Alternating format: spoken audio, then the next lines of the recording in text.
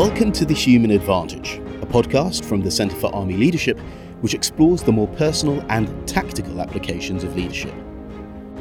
In each episode, we meet someone who's experienced the highs and lows of leading, in situations ranging from major combat operations to challenges in barracks. We explore what they've learned about leadership to help our junior leaders prepare for success on operations today and in the future. I'm your host, Ash Bhwardwaj, a journalist and broadcaster and a British Army Reserve captain with the Rifles. In this episode, we meet someone who knows how to give teams ownership over outcomes. And this is not for me, it's for the team and it's for the unit. But I don't want to impose on you how this is going to be done. I want your input. So I created that psychological safety so that they could speak their mind. And it worked. They told me what they thought, how they thought it could be achieved. And you'll be surprised. Within few months, we had a G1 assurance inspection. And after 5 years, that was the first inspection they ever passed, after 5 years, because of that teamwork, that team cohesion. And who knows that soft skills in leaders are hugely valued by followers during periods of training and change. In every group, the two things that came up most was empathy and listening. So they all believe that to be valued, a leader needs to have empathy and they should be good listeners. And do not just listen, but listen and engage with the person talking to you to make them feel that they are being heard. Sergeant Mo Faye was born and raised in Gambia and joined the British Army's Staff and Personnel Support Branch of the Adjutant Generals Corps, that's the AGC SPS, in 2009. He was then attached to the rifle companies of infantry regiments as a junior HR specialist and admin junior non-commissioned officer. As a corporal, he administered Officer Cadets at Royal Military Academy Sandhurst before working with the Irish Guards and NATO in the Middle East. As a sergeant, Mo is now the systems coordinator at the Army Medical Services Support Unit. Mo has deployed across the world on exercise and on operations, and has been awarded the Queen's Commendation for Valuable Service and the NATO Supreme Allied Commanders Europe Award. He's also the founder of the Juwara Charity. In this episode, Mo explores the concept of leading without authority and enabling teams and organisations from a position of followership. What particularly struck me about Mo is how much he has always chosen to do far more than what was asked of him. He's done it as self-development, but also to improve his wider understanding of the organisations that he has been attached to. After finishing Phase 2 training, Mo was attached to the Royal Anglians, who were heading out on an exercise Askari Thunder in Kenya. But, without a huge amount to do once the exercise had begun, Mo asked to be attached as an infantry soldier to a platoon and conduct the entire exercise as an infantry soldier. I began by asking him why he chose to spend time as an infantier when he didn't need to. For career progression, it didn't accelerate my career because my one arrow wasn't there to see what I was doing. But experience-wise, it has strengthened my experience and has sharpened my military skills and knowledge. But more importantly, it has brought me closer to the guys, because when I was going to Kenya, I barely know most of their names. But by the time I get back to the UK, I knew everyone by their name and surname, the entire company. The relationship was absolutely stronger. Often we think of leadership as being something that comes with a command position, which comes with authority. But in this, you're leading without authority. You're having a leadership influence from being a private in the SPS, but you're having an influence over the company. What kind of things did that make easier for you and for the company more generally once you went back to work? I think it just made them trust me more. That was the entire company, whether they're junior or seniors, that made them just trust me more. Because what they've seen in me is, even though I did not have that positional authority, but what I had was that responsible presence. And I think that is really crucial when it comes to leading without authority. So what you need to present, whether you have authority or not, what you need is that responsible presence, because leadership requires presence. But if you're not responsible, the presence will also not be that useful. But also, on the other hand, if you are responsible but without any presence, it can also be very futile. So that's why the two has to go hand in hand, that responsible presence, that will bring you closer to those people around you. And your love of doing infantry stuff continued. You ended up at 4 Rifles as a Lance Corporal, and you went out on Wessex Storm. And am I right in thinking they got you to be a Mastiff commander out there? Yeah, that's correct. After 3 years with One Royal Anglians, my interest for the infantry just grew. My love for them just grew because of the way they operate. Because of that, I decided to request for another infantry posting, and that was 4 Rifles. 4 Rifles was a light role infantry unit before I went there. But shortly after my arrival, they decided to mechanize, and I was told that the mechanization, the conversion training has to start with B Company, in which case every Lance Corporal was going to be a Mastiff commander. That was when my company sergeant major asked me, do you want to be part of it? I said, absolutely, sir. How was that experience for you? Because most Lance Corporals spend every day doing their infantry work if they're in the infantry, whereas you were having to do your day job and then going to do the Mastiff commander course and then also doing the additional training out on Wessex Storm. So that's a lot of extra work on top of what you were doing. Did you get much support from the rest of the company? And were there any leaders that you looked up to that really helped you make that jump to commanding a vehicle? This isn't just being a private in a rifle platoon as you were on Askari Thunder. Yeah, the workload was building up, but to be honest, I didn't even want to complain about it because I didn't want to be taken off that Mastiff commander's training because I was so interested in doing it. So there are times when I would come back from the field and then go to the office, spending late hours there because I just wanted to make sure I do the training. Because I knew if I had complained, I probably would have been told, okay, you know what, you've got so much to do, you're not going to be on it. So I decided to keep quiet about it and then just crack on with the Mastiff commander training. My struggles in the beginning was navigation because to be a Mastiff commander, you need to know where you're going. Most of the time, you could be given a private soldier or a rifleman from Catterick who's just passed out training and are not that very good at navigation, and you have to tell them where they should be going. So in the beginning, I did struggle with my navigation skills. So, what I did was I just consulted one of the platoon sergeants, Sergeant Michael Felix, whom we used to call Big Mike, and he was really helpful. He used to take spare time, taking me through the field, going through, doing some extra navigation exercises, and that really helped me. By the time I went on Wessex Storm, I was all over my navigation, not only during the day, but even at night. Even after Wessex Storm, you were still having the responsibility at times of a Lance Corporal, infantry Lance Corporal, while still doing your SPS job within the company.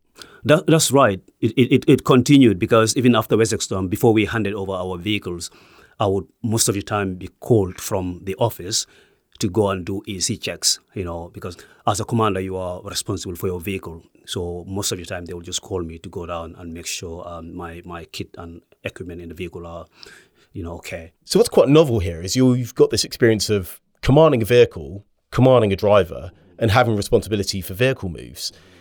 That's not a technical skill that you need in the SPS. No. But did that leadership experience help you in other places? It does help. After Wessex Storm, I retained that skill and knowledge, and I used it to develop other junior soldiers, both in SPS and the infantry, teaching them how to do navigation, but also taking them out on tabbing for those who were preparing for NCO cadres. Did that make it easier for you to do the SPS work as well, like the clerking work? Did that additional authority help you in that? It does. It absolutely does. But also it makes it a bit difficult for me because the guys were very close to me in the field. Because of that, sometimes they would leave their companies and come to me for help. Instead of going to their own companies, they will just come to me. And I think because of that trust and respect we have for each other in the field, they used to be more comfortable coming down to me for advice. You went back to Kenya on another Askari exercise with the Irish Guards, but this time you were in HQ company. Yes, that's right.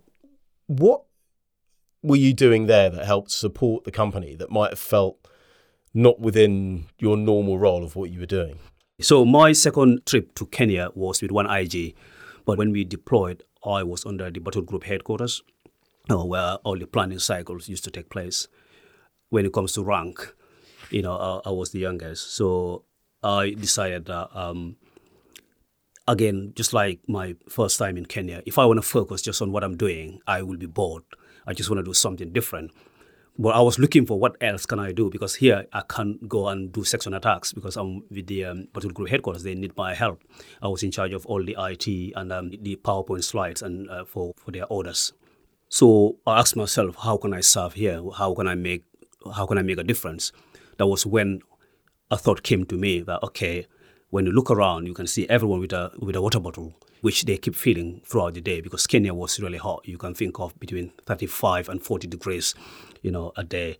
So I decided, okay, now everyone has a water bottle, but what they do is they keep going up and down, filling these water bottles, and that was just distracting.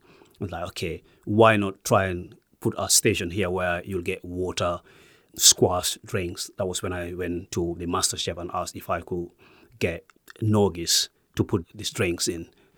I was provided with these noggies and then filled them. And since that day, people hardly bother about their water bottles. You recognise a potential need there. No one had asked you to do it, but you decided there's something here that's being inefficient. It's taking their time out to do this. I'll go and create a solution to a problem they didn't know that they had, which just gave them extra time and made things easier. No, absolutely. It's just like looking for the gap. That's what I've done there. So I was like, okay, what is the bottleneck here? They were doing their job very well, but the fact that they are going down, either filling their water bottle or going up and down, having a drink, and then because you can't come with your water bottle around the planning table, you have to put it somewhere by the entrance. So the fact that they have to go up and down, picking it and drinking and then going refilling it was time-consuming and ineffective. So where did you get the inspiration from to take that level of initiative while you're out there with the Irish Guards? Prior to going to the Irish Guards, I was in Sandhurst for 2 years, and we used to have this RAO, Major Bond, who used to encourage us to read these leadership books. And one of the books that he used to encourage us to read was Legacy, written by James Carr. And one of the chapters, my favorite chapter, was Sweep the Sheds. Sweep the Sheds? Yeah, and what that meant in context was never be too big to do the small things that need to be done. So that book inspired me. So that was whilst you were at Sandhurst, working within the SPS for the Royal Military Academy. But did you get many other lessons in leadership whilst you were there? Absolutely. In Sandhurst, after Major Bond left, we have Captain Kit Carney, who was also another legendary leader. But what Kit used to do was make sure we ingrained the values and standards in us. So she used to test us on these values and standards. For example, every week she will ask us, how did you live the values and standards last week? So, and then we will have to explain. And for example, I would say, I use moral courage to do this. I use discipline to do that and that. So by the time you leave Sandhurst, you are well prepared, knowing that you are living these values and standards instead of just memorizing them. So even though you're at Sandhurst working with the administration team rather than going through the course as a cadet, you were being instilled with the values and standards and leadership principles that you then took on into your next job in the Irish Guards. Yes, that's right.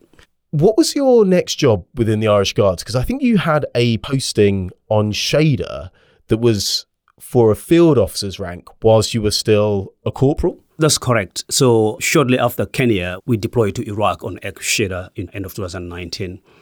So I was initially stationed in Baghdad, but we were asked to withdraw to Kuwait. So after 2 weeks in Kuwait, I was called by the DCOS. The Deputy Chief of Staff? Yeah, the Deputy Chief of Staff, that I'm needed back to Iraq by NATO or NMI, NATO mission in Iraq. But this time, going to Baghdad, you're going to Taji. So I was absolutely excited because I just wanted to go where the work was. So in Kuwait, I was a bit bored because going to Kuwait, there wasn't much going on. It was just a temporary withdrawal until things calmed down a little bit. So being told I was going back to Iraq, especially Taji, I was really excited. But when I got there, what I was told was you were getting into very big shoes because you're doing the job of a major. So because the major that was there was called to go to Baghdad to do some other task, and they couldn't get anyone from the UK because this was during lockdown. They couldn't get any other senior officer from the UK. So I had to step into his shoes and do that major's job. What was that like for you? It was exciting, but I also thought it was going to be a way for me to demonstrate my hidden leadership talents. because I've done a bit of leadership as a civilian before joining the army. But again, in basic training, you've been prepared enough to take any leadership role. It's just a matter of you developing it, but you've already been given that foundation. So all I've done was saying that, you know what, how do I make this successful? So go back to the values and standards, ground yourself into the values and standards. And what I did was I wrote the values and standards of the British Army on a piece of paper and hung it on my door so that every day I can remind myself, I will read it loud to myself just to remind myself about the values and standards. And were there any examples of where you're having to do something during that job, that major's job as a corporal, where you had to draw upon the values and standards to figure out the way to do something? Yeah, absolutely. The key one was respect for others. Respect for others. In the army, it's easy to respect senior ranks, but when it comes to respecting others, the values and standards didn't say respect the senior rank, just say respect for others, and others mean everyone. So for me, that was one part of the values and standards that I was always trying to make sure I, utilize it to the best of my ability. Respect each and everyone I come in contact with. So part of the things I wrote on my door was, how do I serve? I have to wake up every morning and ask myself, how do I serve? But also, if today was going to be my last day on earth, how would I treat the people that I come in contact with? So using those questions and the values and standards made me give each and everyone I meet utmost respect. It doesn't matter whether you are a cleaner, whether you are a chef, whether you are a driver. I give everyone respect. And that made my job even much easier because everybody returned and reciprocate the respect. In your specific job, though, was moving people through the camp. You were welcoming new arrivals and then also sending them back again. Yeah, I was the NATO liaison officer. I was the liaison officer for NATO. So all the NATO troops from over 25 different countries used to go through Taji, and I was in charge of their movement, their accommodation, and security briefing if they had to stay overnight. That's brilliant. And because you took that attitude in and used the values and standards to draw upon it, you made that job more manageable for yourself and ensured that it went well. Absolutely easier. I made it much easier. Instead of just focusing on the NATO troops, who are mainly officers, I tend to expand it to everyone and come, even the security guards at the gate. And that made my life and my job absolutely easier. You're now a sergeant at the Army Medical Services? That's right. Doing the SPS support for them? That's right. What was that like? Because you've suddenly now got a larger team to command. Did you have to work on the culture? What was it like for you when you first took that sergeant's role on? How did you get the team going? It was a bit of a challenge in the beginning because you're joining a new team, and most of the time people don't see where things are going wrong. They just feel like I've been doing this for a long time, so it must be the right thing. But for me, upon starting from week one, I knew that there were some improvements that need to be made, and I decided that there's no way we can delay these changes.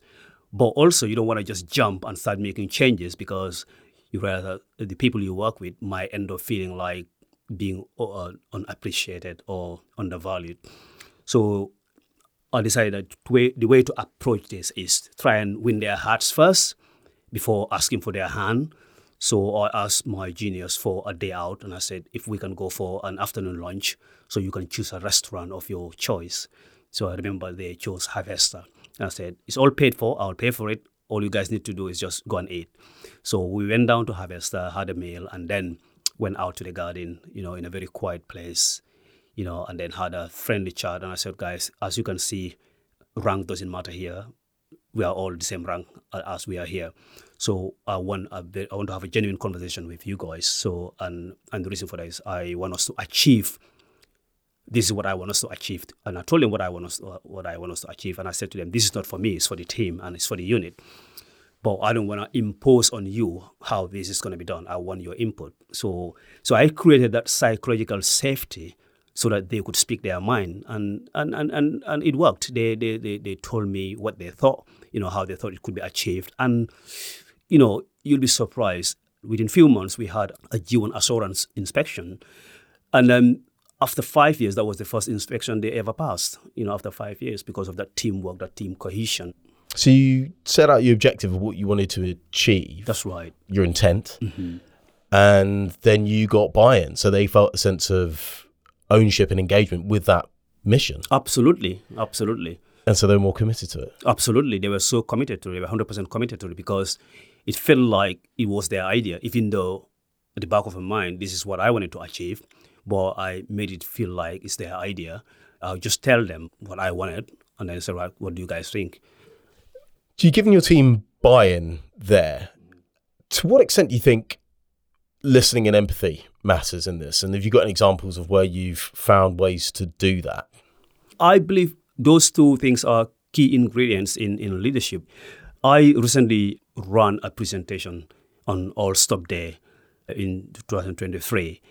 But the way I facilitated it was I divided my audience of about 60 people into 3 different groups. Asked each group a question, and the questions were: Group 1, what makes you feel valued? Group 2, what makes you feel undervalued or not being valued? Or Group 3, I asked them to think about all the leaders they ever had and what can they think about them. But you'll be surprised to know that in every group, the 2 things that came up most was empathy and listening. So they all believe that to be valued, a leader needs to have empathy and they should be good listeners. And do not just listen, but listen and engage with the person talking to you to make them feel that they are being heard. So these are the 2 things that came most on that day out of 60 people. And that was a cross-rank? And that was cross-rank from private to colonel. Wow. Mo, it's been really great talking to you about your leadership journey. It's been fascinating to think about where you got your inspiration from, but then the importance of critical things. So going all the way back to that time as a private, taking your initiative to develop yourself, but also understanding that would help you build empathy and trust within the unit. Thanks so much for talking me through all of that. Now, we always just have 3 quick-fire questions at the end of every podcast. So what is the way you would love to spend your perfect Sunday? To be honest, I think I'm spending my Sundays my ideal way, and that is spend time with the family, catch up with friends and family members on the phone, but also try and feed someone who is not inside my household. And what I usually do with my wife is every Sunday we drive around town just looking for a homeless to feed, How about what? Just giving some lunch to homeless person? Yeah, just buy lunch for homeless. So we'll just make a pack of, let's say, sandwich, canned drinks, and sweets, and then just put in a pack, and then just look for homeless around town. Sometimes, we go around town without seeing anyone, but what we sometimes do is since we can't find anyone, we just go and buy pizzas or drinks and give it to the guards at the gate, just to make sure we fulfill our mission on that Sunday. That's amazing. To make it more fulfilling. That's amazing. And if I'm to add anything to that, would be to get my ideal Sunday would be probably to plant a tree every Sunday. But at the moment, this is how I spend my Sunday, and I think this is an ideal way I want to spend my Sunday. That's really giving back. Yeah, giving back, absolutely. That's amazing. I feel like I need to make much more effective use of my Sundays now. Cheers. Are there any books, films, or podcasts about leadership that you've taken lessons from? So books, I would say Legacy by James Squire, podcast, the Human Advantage podcast, and the Bit of Optimism by Simon Sinek. So leaders, there are many that have inspired me. Kit Carney at the RMA, whose leadership style was more of a create more leaders, and I respected her coaching style of leadership. So after leaving Sandhurst, Kit has made each and every one of us a better leader and thinkers. So Kit is one person I would say is an inspirational leader. But one person that I would say champion all these people is Group Captain Jim Belden, whom I was privileged to work under in Iraq. If I would describe Jim, I would say he has been my leadership compass holder. He is one of the reasons why I'm still here, because before I met him in 2020, I almost signed off. I already had enough. But he is the one that injected back that enthusiasm, that motivation and hope back in me. And if you were to say something to Private Faye on on his first day at Purbright about leadership, what would it be? I would just tell him, know yourself. That is the key, because if you want to lead anyone, you have to know yourself, know your triggers, know your motivations, be aware of your behaviors. So self-awareness is really key. So if you know yourself, you will be able to lead anyone. Sergeant Mo Faye, thank you very much. Thank you. It was fascinating to speak to Mo because he has a really good understanding of the importance of leadership when you don't have a position of authority. Even from the very beginning, he was taking on those aspects of leadership around self-awareness, self-development, and gaining an insight into the importance of trust and empathy for those around him.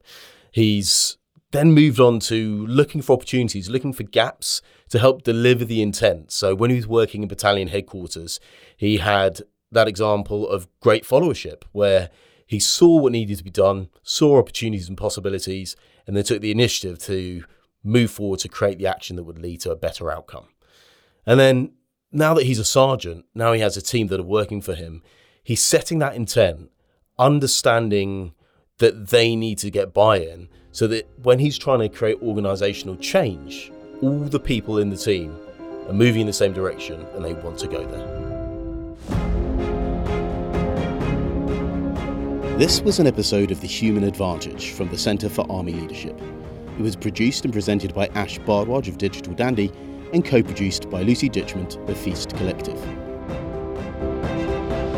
What you hear on each episode are the views of the participants and do not represent the position of the Centre for Army Leadership, the British Army or the UK Government. Please rate and subscribe to The Human Advantage on your podcast app where you can find more episodes. If you enjoyed this episode, do send it to any friends and colleagues that you think might appreciate it, and maybe even share it on social media. For more information about developing leadership, just search online for the Centre for Army Leadership. Thanks for listening.